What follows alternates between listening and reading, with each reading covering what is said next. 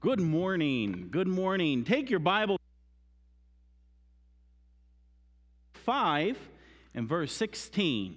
Last night on New Year's Eve, there were some of us gathered here together, and we looked at this famous verse, and it says, redeeming the time, for the days are evil. And I asked the question, what does it mean to redeem the time? And one of the kids got the question right off. It means to buy back. It means to buy back. So then, for those of you who weren't here, I asked how many of them could sell me any of 2022 back, because, we only had 3 hours left. Could anybody sell me back, or that I could buy back any of 2022? So I got the same question. I'm still looking for somebody who can sell me some of 2022, because I didn't get everything done I wanted to get done in 2022. So can somebody here please sell me some of 2022? Last night I offered $1, then $5, then $10, then $20, then $50, then $100, then $600. Nobody could sell me any of 2022 back. So what's it mean to redeem the time? This morning, we're going to look a little bit at the book of Acts, but before we do, I'd like to just for us a moment to take some time to apply and to think about at Ephesians chapter 5 and verse 16. How can we redeem the time? We can't buy back anything that's already passed. So how can we redeem the time? Boy, you all must have stayed up after midnight last night. Nathan, use our time wisely. Very good. How? How do I use my time wisely? Yes, sir.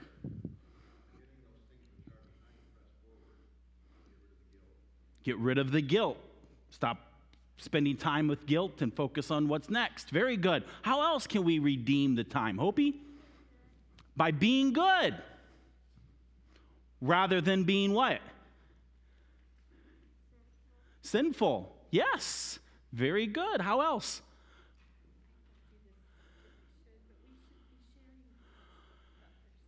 Yes, sharing the gospel with others. How else can I redeem the time? Mr. Sousley? By being intentional and spending time with the Lord. Okay, Micah, do you know what it means to be intentional? Nope, I didn't expect you to. That's why I asked you. On purpose. That's right. To use a phrase from Daniel, he purposed in his heart. It's making a plan. It's doing something on purpose. That's what it means to be intentional. How else can I redeem the time in 2023?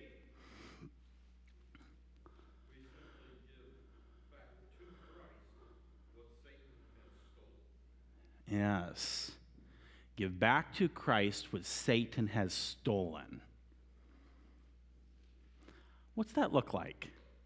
Can you flesh it out? Presenting yourself to him on a daily basis, living out his purposes, doing the Father's work. Yes. Yes. How else can I redeem the time? How else? Doing your reasonable service. So as you're presenting yourself back, it's doing a reasonable service. Very good. How else can I redeem my time? Using my money to bless someone else and paying them to do something that gives me my time to do something I can't pay someone else. Yeah, that was one of the things last night where I said when nobody would give me $600. It's like, well, actually there is a way money can redeem time. And he's kind of pointed one of those things out. The only reason I do my breaks myself is because I do it with one of my kids. Because the truth of the matter is, it's a whole lot wiser in my current financial state to be able to pay somebody else to do my breaks than for me to do it. But I do it because I want to do it with my son. But there you could see a way where if I didn't have that relationship building aspect, it would probably be a wiser way of redeeming the time for me to actually use money to bless someone else to do something to help me so that I can be doing something else that I can do, spending time with my kids. Now, that can go all different ways, and it makes a difference in all different financial structures of a person's life as well as other things. But it's an interesting part of how money, in a little tiny way, can redeem time in a different way. How else? How do I redeem my time in 2023? Any other ideas? Yes, Mr. Densmore. Keep track of how I'm spending my time. Yes. You know, that can be, you know why I don't like doing that, though, Mr. Densmore? Is it makes me feel guilty. But then that's where this comes into place, doesn't it? You see how they balance?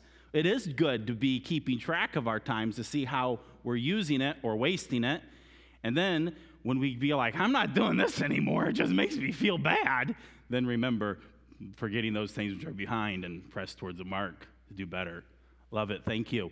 How else? How can I redeem my time?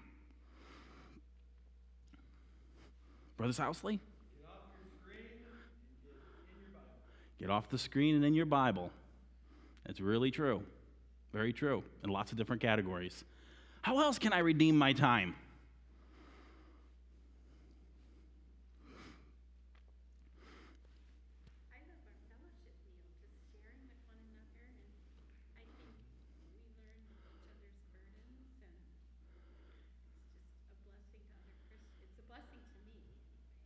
So time of, to put it in general universal, fellowship time with other believers. Yes, yes. Now, let me ask the question a little bit different. So we've talked about redeeming the time because the days are evil. What in the world does that have to do with redeeming the time? What's it mean that days are evil? Does that mean that every single one of my days are just evil days? That sounds like days not worth living, right? I'm being facetious. Help me out here. If they're evil days, then I wouldn't want to have anything to do with them, right? Do you follow why we need to redeem the time? Because if we're not redeeming the time, then yeah, the evil of the days will just keep on being evil of the days. Let me look at it a different way. We often think of evil as morally wrong, wicked, sinful, don't we? But the Bible uses the word evil both in that context, but also in a way in which, because there is sin and the world is under a sin curse, we have problems. And so it's not always just because there is sinful wickedness that it's an evil day. It could be calamity and problems. Now, redeeming our time is really important to be looking at it to say, you know what? My adversary, my flesh, the trouble and chaos of this world are always trying to take and steal my time. So I need to be intentional. I need to not be held back by guilt. I need to look forward to be wisely using my time, as someone said. Now, what does it have to do with the days are evil? You know, these last 2 weeks, there have been so many exciting opportunities of parties and celebrations with family and spending time with family, and then getting into auto accidents and having my brakes seize up, and then having to deal with this big bad problem that was only supposed to take an hour, and it took about 11. And then there was another problem over here that was just actually really hard, and it should have only, well, I knew it was going to take a long time, but you know what was hard? Is that once I got through that, it carried on burdening me down through the day. And you know what? There were so many things that just wanted to steal my time. I had to redeem the time, because if I wasn't redeeming the time, there were things I couldn't do that I needed to do, and some things I wanted to do. And so I found myself this past week looking at, with all the plans, because, you know, just there were different activities, and, you know, I got invited to so many. You know how many parties this week I had to turn down? It was amazing. I wanted to go to all of them, but I had to turn so many of them down, partly because I had to redeem the time, and I had to choose where, and priorities of really what it came down to, people. spending time with people. But you know what? That meant I was spending less time with me. And all of you are like, oh no, we don't do that. Yeah, we do. And we need to be redeeming time that we're spending it with our God and investing in others. So before we go on, any other comments, thoughts, suggestions, how we can live? How do I redeem the time? How do you redeem the time? And what difference does it make that the days are evil? Let the Holy Spirit fill you daily so that He can have control of your life. And listen to Him throughout the day, because a lot of times He brings people's names to your heart. And pray for them when those names come to your heart. And then when you get to church, encourage others by asking them the question, what did the Lord do for you this week? How did you live for the Lord this week? And that's a tough question to answer if you haven't been living for the Lord like you should. The Holy Spirit, what an important part. Plus, ask Him to not just fill you with the Spirit, but with the fruit of the Spirit. Yes. I hope you all were able to hear that. I got lots of takeaways from that. Needing to be filled with the Spirit, but also provoking one another to love and good works and encouraging each other. You know, one of the reasons why sometimes we're not real good about encouraging one another is because we're ashamed of how we spent our week. Well, that comes back to, again, we may be ashamed, but let's confess our faults and let's encourage one another to continue on, to change those bad habits, those ways, to do better in the coming day, in the coming week. There's one other truth I'd like to share on this, and that has to do with what is my life. I've believed on Jesus. I have received everlasting life. Have you? I hope you have. Have you believed on Jesus? If you have everlasting life. And it reminds me of what Brother Eisinger shared a few moments ago about taking back or giving back. It's really not my life. It's about Jesus. I have life, and it's everlasting life, and it's Jesus' life. And so when I'm redeeming the time, really, I am just simply living Jesus' life or letting Jesus live His life through me. That's the key part of redeeming the time. Okay, before we go on, any other thoughts? Bruce? Give Him your burdens. Yes, sir. Oh, that's a big one because those burdens can hold you back. You fret over them too, can't you? Give Jesus your burdens. Very good. How else? Yes, sir.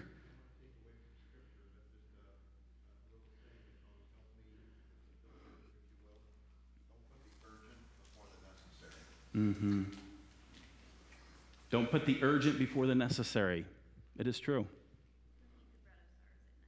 Don't eat the bread of sorrows at night. Yes, we need our sleep. When I think about saying the days are evil, around us there's a lot, maybe not murder, but there's evil.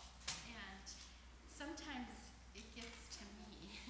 Like even just things I hear at work or something, it weighs me down. And so to just pray and read the Bible lifts me back up again. Because I think the days around us can be, maybe evil is a strong word in where we live, but still, there's a lot of evil. There is. Yes. We already hear that. That was very profound. Is that the days are evil. There's lots of evil around us. And are we going to our God? Are we letting Him lift us up out of it in those days? Did I just summarize it, gist of it? Wonderful. Anyone else? Brianna. Remember to bear one another's burdens, and doing that, not only being there for others, but also allowing others the privilege of being there for us when we need it, because the Lord recognizes that. Yes. Did you all hear that? Bearing one another's burdens means two things. One, of helping other people, but also means of being there willing to receive help. That's a big one, by the way, for us self-sufficient Americans. Because and it's a tough one too, because we also have a sense in which we need to be personally responsible, but yet then we also need to be humble to receive help. Very good. Anyone else? Other thoughts? Yes, sir. The days of evil can often seem like a negative, but you can turn that to a positive, because because when you're around unbelievers, they see the evil in the world. They know that there's trouble. They know that there's problems, and yet they don't always have an answer or solution. And so to redeem your time because the days are evil, if you do get in a conversation with somebody that is talking about the evil parts, you can turn that into a conversation about Christ. Because oftentimes I will hear people, unbelievers, complain about all the evil in the world, whether it's politics or crime or whatever it is. They see it. They know it's there. They just don't know what to do about it. Right. Very true. And there's another piece to it on the time, is the taking the time to hear others' sorrows and struggles and questions, and then taking the time to seek and to provide hope.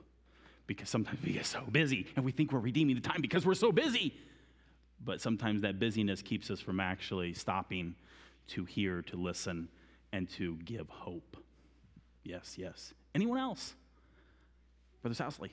I pray a lot of times it has to go down miss a divine appointment. You know, somebody like you're talking about where you're real busy, or somebody that the Lord puts in your path that you don't just blow it off and make it a transaction, or, you know, to be mindful of that maybe this person's here today so you can talk to them about the Lord, encourage them, give them some enlightenment. Yes. Very true. Did you hear that phrase, divine appointment? That's sometimes used and sometimes might be labeled as Christianese. You know, we have Chinese, Vietnamese, and that's sometimes called Christianese. I don't think there's anything wrong with Christianese, but it is important for us to understand what those words or phrases mean. And a divine appointment, divine means God. An appointment is like an appointment on a schedule. And sometimes we have all kinds of appointments on our calendar, and divine is God decides to add something to our agenda.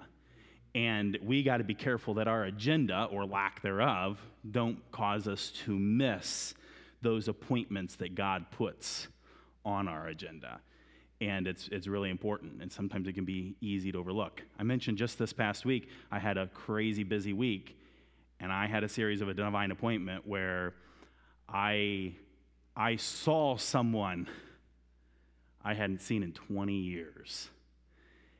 That was a divine appointment, and it really was, and it turned into and it was really difficult because I had a meeting, then I had another meeting followed back to back, and you know what? I had to send a quick text and say, I'm going to be late for this meeting because I don't know how long this is going to take, but this is something that I just can't ignore, the fact that I see a person I haven't seen in 20 years, and I need that.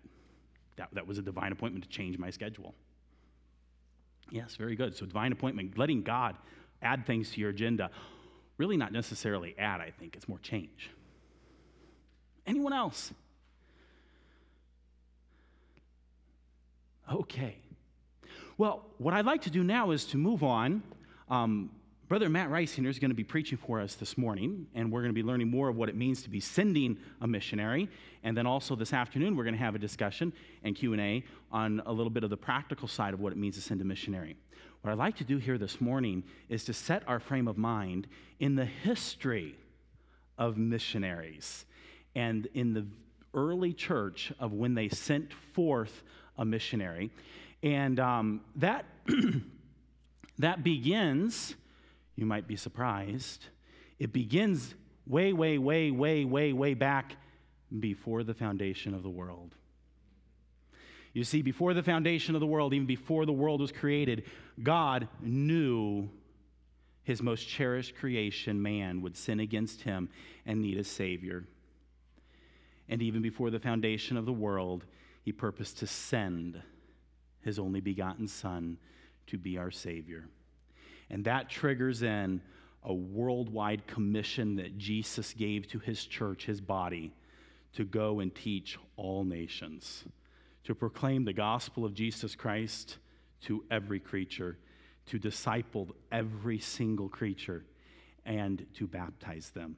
That is our commission. That is what Jesus gave to us before he ascended up into heaven. And then you remember a man named Saul. Maybe some of you don't. In fact, I know some of you don't know who Saul is, whose name later changed to Paul. Saul was a man who was cruel and mean and wanted to persecute. That means cause trouble, make it life miserable, hurt people who believed in Jesus And he did. In fact, Stephen, one of the very first deacons, was stoned to death. Maybe you wouldn't have accepted the job of deacon if you knew it meant you got stoning. Well, Stephen didn't know it meant he was going to get stoned either. But it was a troublesome time, and Saul was a man who was causing a lot of this trouble. But God gloriously saved this man Saul, and this man, his life changed, and he became one of the early missionaries in the church of going forth to tell the gospel to every creature. And we learned that before he even became a missionary, as we sometimes think of the word missionary, he was already faithful in his home church, in his local church, in ministry. If you take your Bibles and turn with me to Acts chapter 13. Acts chapter 13. For sake of time, we don't have a lot of time here this morning, so really what I'd like to do is give a little bit of an overview, and then I'd like for us to just read the history, and so that we can set the history in context of our perspective on these things. Before that, though, let's set ourselves in time in the history. I'm curious, without me telling any of you, can you give me a date as to when you approximately think that Jesus lived, died, rose from the dead, and ascended to heaven? An approximate date? Anybody? I saw one hand pop up. Yes.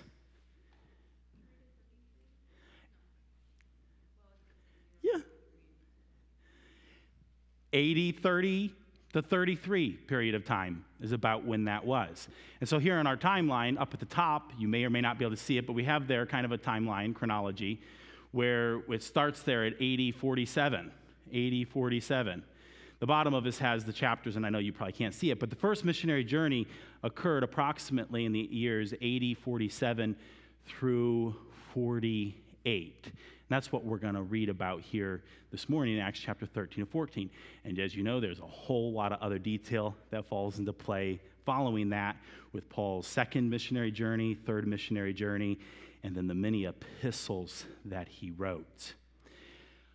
Well, where was this church that Paul was ministering in? It says, now there were in the church that was at Antioch certain prophets and teachers, as Barnabas and Simeon, that was called Niger, and Lucius of Cyrene, and Hanan, which had been brought up with Herod, the tetrarch, and Saul. These were a group of men who were at the church of Antioch. Now, on this map, we'll find out two Antiochs, but this is the one here north. Just to give you perspective, Jerusalem's way down here at the bottom, way down here at the bottom, way far north. Antioch, Antioch of Syria. This is Antioch of Syria. So we have these men who are faithfully ministering there in this church, in this region of Antioch of Syria. And you know, we have churches in different cities. We have a church down in Jerusalem, and we have churches that are spread throughout, and they're spreading on and on. Well, here now we have a local church in Antioch of Syria. We have some faithful servants ministering in that church. And it tells us in verse 2, as they ministered to the Lord and fasted, the Holy Ghost said, separate me, Barnabas and Saul, for the work whereunto I have called them. And when they had fasted and prayed, they laid their hands on them and sent them away. Now there's two men in particular, Saul and Barnabas, whom God has a special mission for, to be set apart. They're separated, set apart. So the church took this very seriously, so seriously that they fasted and prayed, affirming, confirming what the Holy Spirit was leading them in. And so then they laid their hands on them and sent them away. So they, here, Paul, or Saul and Barnabas, they went forth by the Holy Ghost, who's the one primarily who sent them, and departed unto Seleucia, and from thence they sailed to Cyprus. And so we looked a little bit before, a few weeks ago, about what it means to be sent. And here we see the Holy Spirit sending them, and then we see the local church sending them, and they go away. They just begin this journey. And so here they are at Antioch, and they sail over to Cyprus. And this is a beautiful island where there are people who need Jesus. And it tells us when they were in Salamis, they preached the word of God in the synagogues of the Jews, and they had also John to be their minister. So now we find out this is a missionary team, which I think is also a very important model, that it not be just loners, but a team. We have Saul and Barnabas and John. We often call this John Mark. He's there with them to minister. So they've come here to Cyprus, and they're ministering. And it says that when they had gone through the island to Patmos, so here they've landed on one side, and now they travel across the island to Patmos. There they find a certain sorcerer. Oh, they find trouble. A sorcerer, a false prophet, that is one who tells lies, whose name was Bar-Jesus. That means son of Jesus. Well, it tells us that he was with the deputy of the country, Sergius Paulus. So there was a man who was a ruler, a governor in that region, over that island, that region, and Sergius Paulus. And apparently this sorcerer, Bar-Jesus, was causing a lot of trouble. But this man, this ruler, he was a prudent man who called for Barnabas and Saul and desired to hear the word of God. Now, this is fascinating because we have here a man who doesn't even believe in Jesus, and yet he desired to hear the word of God. How much more should we as Christians who believe in Jesus, who have copies of his word, long and desire to hear the word of God? But Amias, the sorcerer, for so is his name by interpretation, withstood them, seeking to turn away the deputy from the faith. Right off here in this missionary journey, they face trouble, opposition from this man, trying to teach people not to follow God. But then Saul, who also is called Paul, that's his Greek name, filled with the Holy Ghost, set his eyes upon him and said, O full of all subtlety and all mischief, thou child of the devil, thou enemy of all righteousness, wilt thou not cease to pervert the right ways of the Lord? Paul rebukes this man and calls him out for trying to draw people away from the gospel. His question is a good question for all of us to ask ourselves. Do we do things? Do we say things, sometimes by being a devil's advocate, sometimes by being just an arrogant Christian, one who perverts the right ways of God? This is no joking matter. It's serious. For Paul continues and says, And now, behold, the hand of the Lord is upon thee, and thou shalt be blind, and not seeing the sun for a season. And immediately there fell on him a mist and a darkness, and he went about seeking some to lead him by the hand. This was a literal blindness, darkness that came upon this man. But you know how often it is for those who are perverting the right ways of the Lord to find themselves walking in darkness, a spiritual darkness. It's a troublesome problem. But then look at verse 12. The deputy, when he saw what was done, believed, being astonished at the miracle. No, it says he was astonished at the doctrine of the Lord. He heard the teaching of the Lord, and he believed. I wonder, here we see a man who is desirous to hear the word of God, and when he hears it and it's taught to him, it says he's one who is astonished at the doctrine. I want to be like that every day. I want to be every day desiring to know God's word, and every day I want to be looking for things that will change my life, that I believe. It tells us now, when Paul and his company loosed from Patmos, they came to Perga in Pamphylia. So they leave this region, here's Cyprus, they're on this island, and they go up north to Perga in Pamphylia, the region of Pamphylia. So now they come up to the main continent, continuing their journey. And here it tells us, and John, departing from them, returned to Jerusalem. John Mark leaves. We don't know why he left. We have no idea why he left. I want to speculate. I want to share my speculations, but I don't know that it's really worth it at the moment. All we know is that it very much troubled and discouraged Paul. Very much so. We find that out later. John Mark left. Well, whatever his reasons are, I ask myself the question, will I keep on being faithful every single day, even in the midst of trouble and persecution or problems, or whatever? That's one of the reasons why I don't know. I think God purposely didn't tell us what the problem was with John Mark.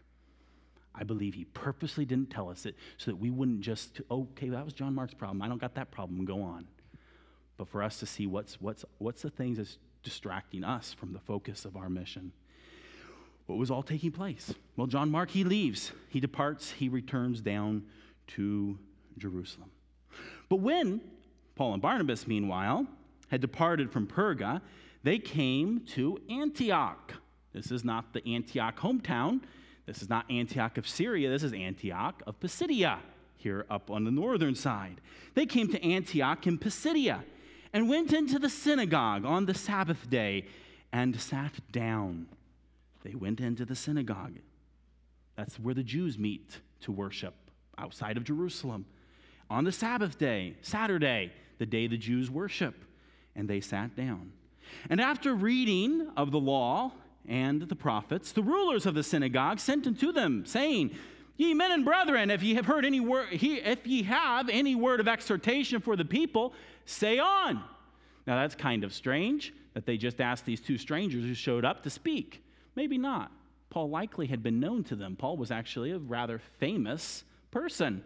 And here now he shows up and he's asked to speak. And so then Paul, he stood up and he, beckoning with his hand, said, Men of Israel, and ye that fear God, give audience. He says, listen up. He's got something to tell them. And look how he begins in verse 17. The God. He begins with God. He's speaking mostly to Jews, but he's also speaking here to those who fear God. That's why he says men of Israel and those who fear God. He's not in Israel. He's way up north in Pisidia. And up there were Jews and there were those who feared God. There was those who believed in God, even though they were not Jews. So he's going to address both of them. And he says, the God of the people of Israel chose our fathers and exalted the people when they dwelt as strangers in the land of Egypt. He talks about our fathers. Now, he's talking to Jews here and people who are very familiar with the Jewish religion. I hope you are. Now, I don't know if any of you are Jews, but I hope that you have been so taught the scriptures from a child, you have the knowledge of what a Jew would have had. And I hope that you would understand when he says the fathers who he's talking about. Who might that be?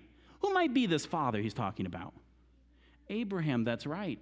Abraham was chosen and he was given promises that his descendants would be as the stars of the heaven and as the sand of the sea. He talks of them being exalted, but he also talks about them as the strangers in the land of Egypt. They weren't just strangers. They were strangers who became slaves in the land of Egypt. But this God, the God with an high arm speaks of power, of strength. He brought them out of it. And you remember Moses, along with Aaron. They brought them out of it. And there's a whole long backstory history to that. You remember the signs of the serpent that was given. You remember the plague of the river turned to blood, the plague of the frogs. Oh, this is one of your favorites. The lice, the flies, the plague upon the beasts and the animals, the ashes spread before the king. Then came the plague of boils. Then there was a plague of hail that destroyed much of the crops. And what wasn't destroyed by the crops came the plague of the locusts that ate up everything that was left. And if that wasn't bad enough, then there was darkness where you couldn't even see your hand in front of your face. And it came to the final conclusion of the death of the firstborn. This was the mighty high arm. Pharaoh thought he was great in all of these judgments. He refused to listen. And he really refused to listen when his own firstborn son was killed that night we call the Passover, because the death angel passed over the homes of those who obeyed of the Jews. And their firstborn were spared. Even though, you remember, the high and great Pharaoh didn't let the people go. Well, he let the people go, but then he pursued after them and trapped them at the Red Sea, where God with a high arm. Do you see this high arm? I mean, wow. We asked the question of how to apply the scriptures. Here's one. How is God's high arm in my life? Wow. We can record all of this back in the days of Egypt and in the days of the wanderings. And wow, the high arm of God, splitting the Red Sea that they can pass over on dry lands. For indeed, with a high arm, the God of this people brought them out of it. And about the time of 40 years, you know what? He suffered their manners in the wilderness. I love how that's put. I haven't studied this in the Greek to know, or the Hebrew to know exactly what that word manners means, but it's really intriguing to me because sometimes bad manners irritate us, don't they? And bad manners just cause us to want to be like, done with them. God suffered. That doesn't mean that he just suffered. He did suffer, I think. I know he suffered. But not only did he suffer, he showed them compassion. And when they demanded food, he gave them food to eat. When they demanded it, he gave them manna every morning for 40 years. Every morning except on the Sabbath day. And gave them special provision for that. Otherwise, all this, he suffered them in the wilderness. And when he had destroyed 7 nations... Well, before we go on to that, some other ways, you remember in that suffering their manners, even when he had provided all of them, they go and set up a golden calf and say, this is the God that brought you out of Egypt. This is Jehovah, the blasphemy that he had to suffer. But then it says that he destroyed 7 nations in the land of Canaan. He divided their land to them by lot. Here, Joshua and the conquering of Ai. And then continuing, it divided the land by lot. The promised land was divided to them by lot. There you see it. We talk about that a lot. It's interesting here. Saul is talking about this history, this geography, even just right here referring to it in his sermon. And then it tells us, after this, he gave unto them judges about the space of 450 years until Samuel the prophet. And we remember those judges, 450 years of those judges, the cycle of the judges. As the people, as recorded in Judges chapter 2, they left the Lord and they committed sin and idolatry and they became slaves. And then they cried to God in judgment, and God raised up a judge to them and delivered them through that judge. And the people, many served the Lord. But alas, then they left the Lord. And this cycle of the judges repeated over and over and over. Here, Paul is preaching a space of 450 years until Samuel the prophet. Remember the little boy whom God called, and he says, here am I, here am I, here am I. That little boy, Samuel the prophet. And afterward, they, the nation of Israel, desired a king, and God gave unto them Saul, the son of Cis, a man of the tribe of Benjamin, by the space of 40 years. And just as so true. Saul reigned for 40 years. And when he had removed him, you remember because he had sinned, Saul had been rejected as king. He, the Lord, raised up unto them David to be their king, the little shepherd boy, to whom also he gave testimony and said, I have found David, the son of Jesse, a man after mine own heart, which shall fulfill all my will. Daniel had a focus and a vision of doing what was right. God revealed to him prophecies and promises of the Messiah. And then look at verse 23. It says, of this man's seed hath God, according to his promise, raised unto Israel a Savior, Jesus. David, he was king, and he had a son named Solomon, who had a son Rehoboam, Abijah, and you can see all their names listed of these sons, the seed of David, continuing on down. You notice at one point the crown disappears from their head. But nonetheless, now he declares that this is the promise made to Israel, to David, and it's through his seed, verse 23, that there is a Savior raised up, who is Jesus.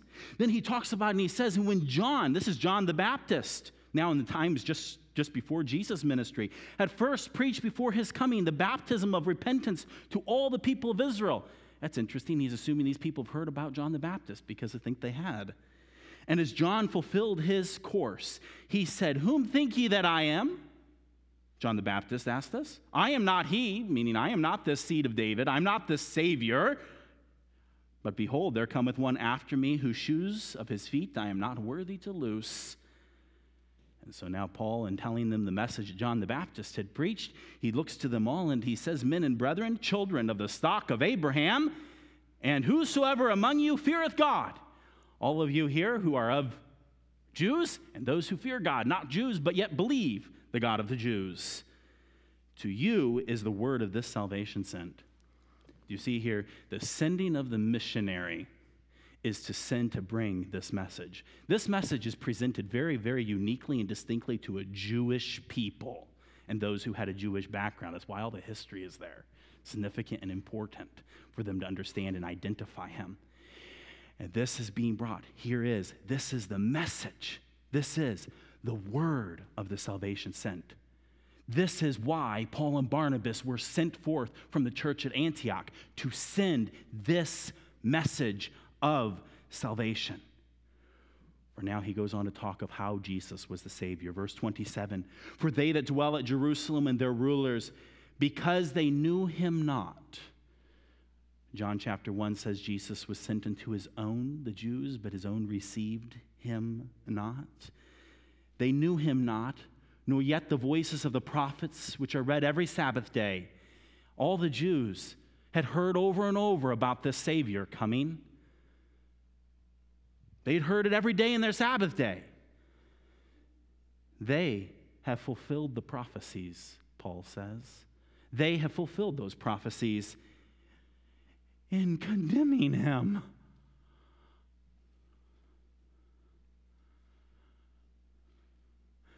And though they found no cause of death in him, yet they desired that Pilate,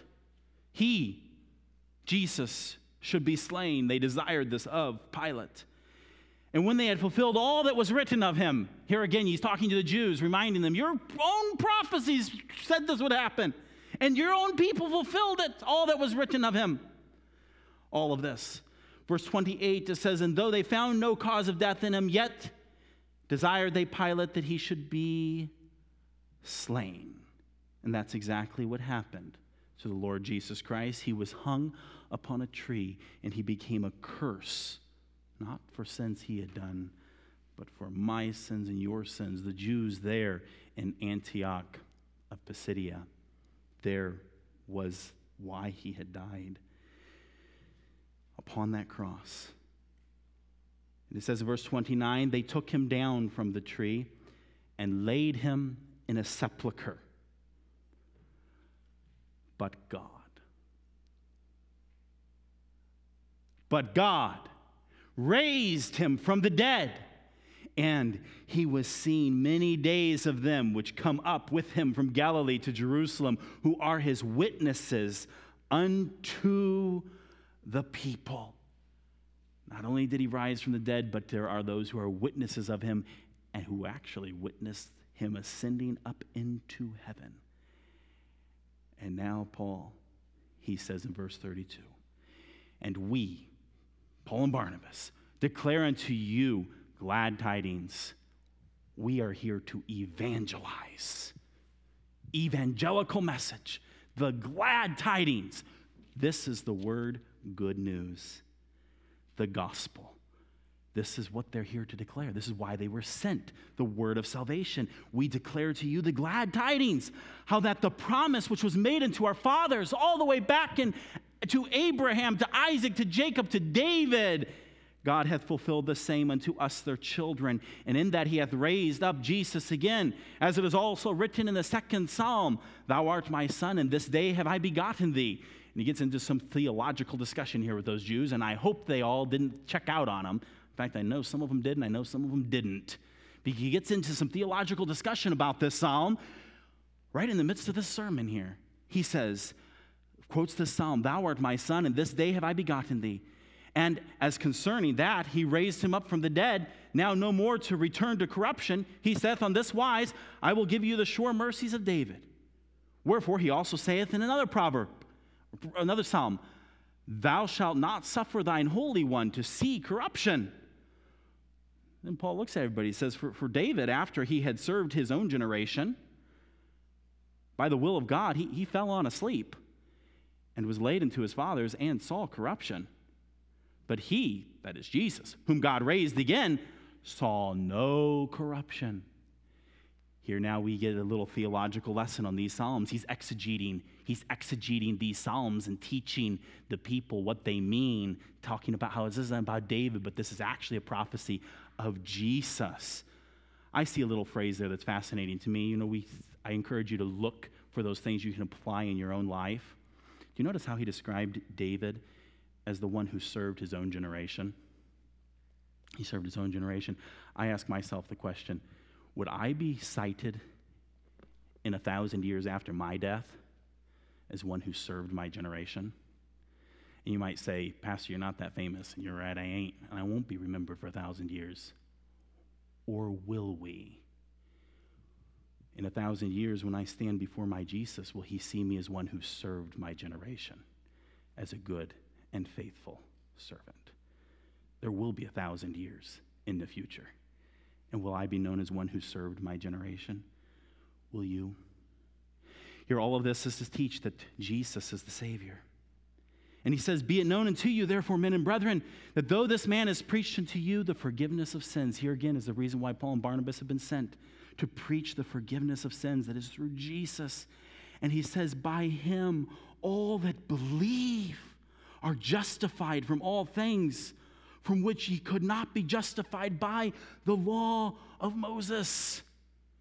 He says you can't be justified by keeping the law, by doing good things. You can only be justified by believing in Jesus. This is the good news. This is why missionaries go forth. Have you believed in Jesus? Do you trust him?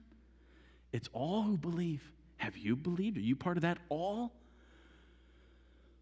He's giving good news. But then he says, beware.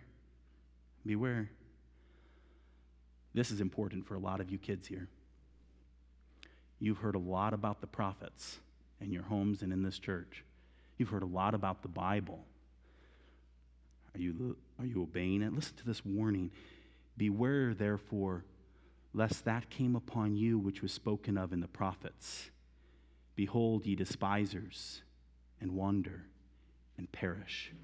For I work a work in your days, a work which ye shall in no wise believe, though a man declare it unto you.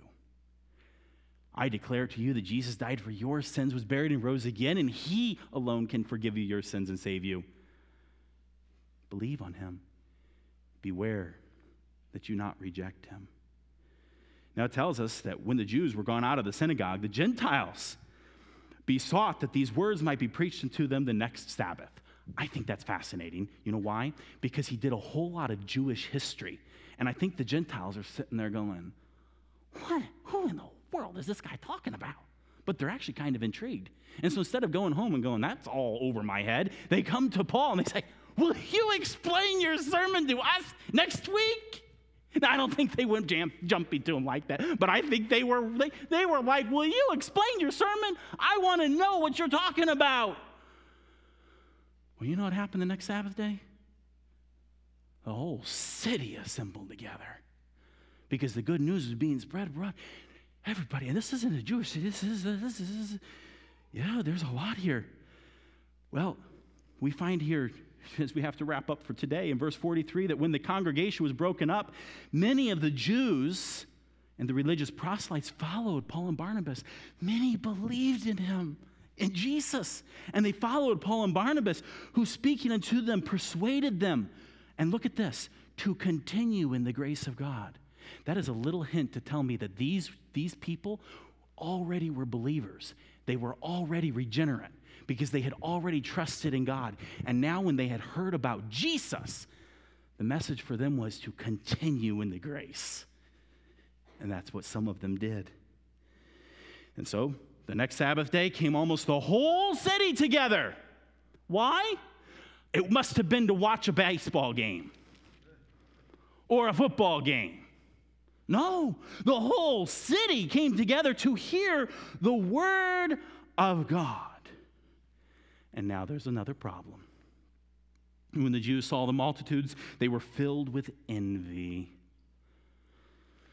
They didn't like this. See, they wanted to be what they thought. They thought Paul and Barnabas were popular. They kind of missed it. It wasn't Paul and Barnabas that was popular. It was the gospel of Jesus Christ that was gaining attention. And that distracted from their own little system of religion. And they didn't like that. They become envious. And they spake against those things which were spoken by Paul, contradicting and blaspheming. Then Paul and Barnabas, they waxed bold and said, it is necessary that the word of God should have first been spoken to you, to the Jews, but seeing ye put it from you, and judge yourselves unworthy of everlasting life, lo, we turn to the Gentiles. For so the Lord commanded us, saying, I have set thee to be a light of the Gentiles, that thou shouldest be for the salvation unto the ends of the earth. We're out of time. But can I point out something here that he gave to these Jews of a rebuke? That hurts. He has preached to them hope. He's preached to them Jesus. He's preached to them everlasting life. And these men, because they're so stuck on their own religion, form of religion, their own sense of popularity and self-worth in this region, Paul says that they have judged themselves unworthy of everlasting life. Now you might think and say, well, wait a minute. If they judged themselves unworthy, maybe they thought they were too bad of sinners. No. These were people who thought themselves too good. And Paul puts it in this way, to be worthy of everlasting life. Oh, dear brothers and sisters, there's a temptation for some to think they are unworthy because of things they have done. Paul had done some pretty wild, evil things, and yet the grace of God was sufficient to save him. Here you have a group of people who thought themselves the religious superior people. The grace of God is able to save them too, but they didn't see themselves as worthy. They thought they themselves were worthy of saving themselves. Let's not be guilty as they were of this. But look what the Gentiles' response was. When the Gentiles had heard this, they were glad and glorified the word of the Lord, and as many as were ordained to eternal life believed. Believed. And the word of the Lord was published throughout all the region. This is the missionary work. The word of God, the word of the Lord published throughout all of the region. And just so you know, it made a lot of people mad, so that region, Paul and Barnabas had to leave. But it wasn't all bad, because they're going to go to the next town, the next region, and keep on spreading the gospel. For they leave Antioch of Pisidia, and now they go on to Iconium. So many parts of this. It was to proclaim the gospel. That's why they were sent. Will we be faithful?